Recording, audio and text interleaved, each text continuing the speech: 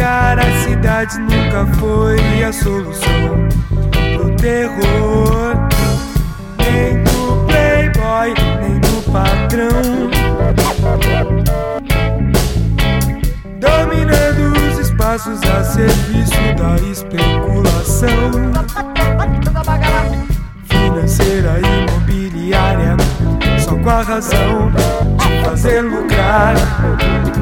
Não é o futuro que devemos desejar. Oh, assim falou o sábio Milton Santos.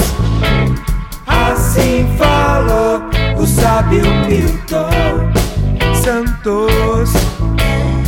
Atual processo de globalização é uma forma de utilizar os recursos que a humanidade pôde gerar neste fim de século, mas utilizá-los de forma que me parece perversa.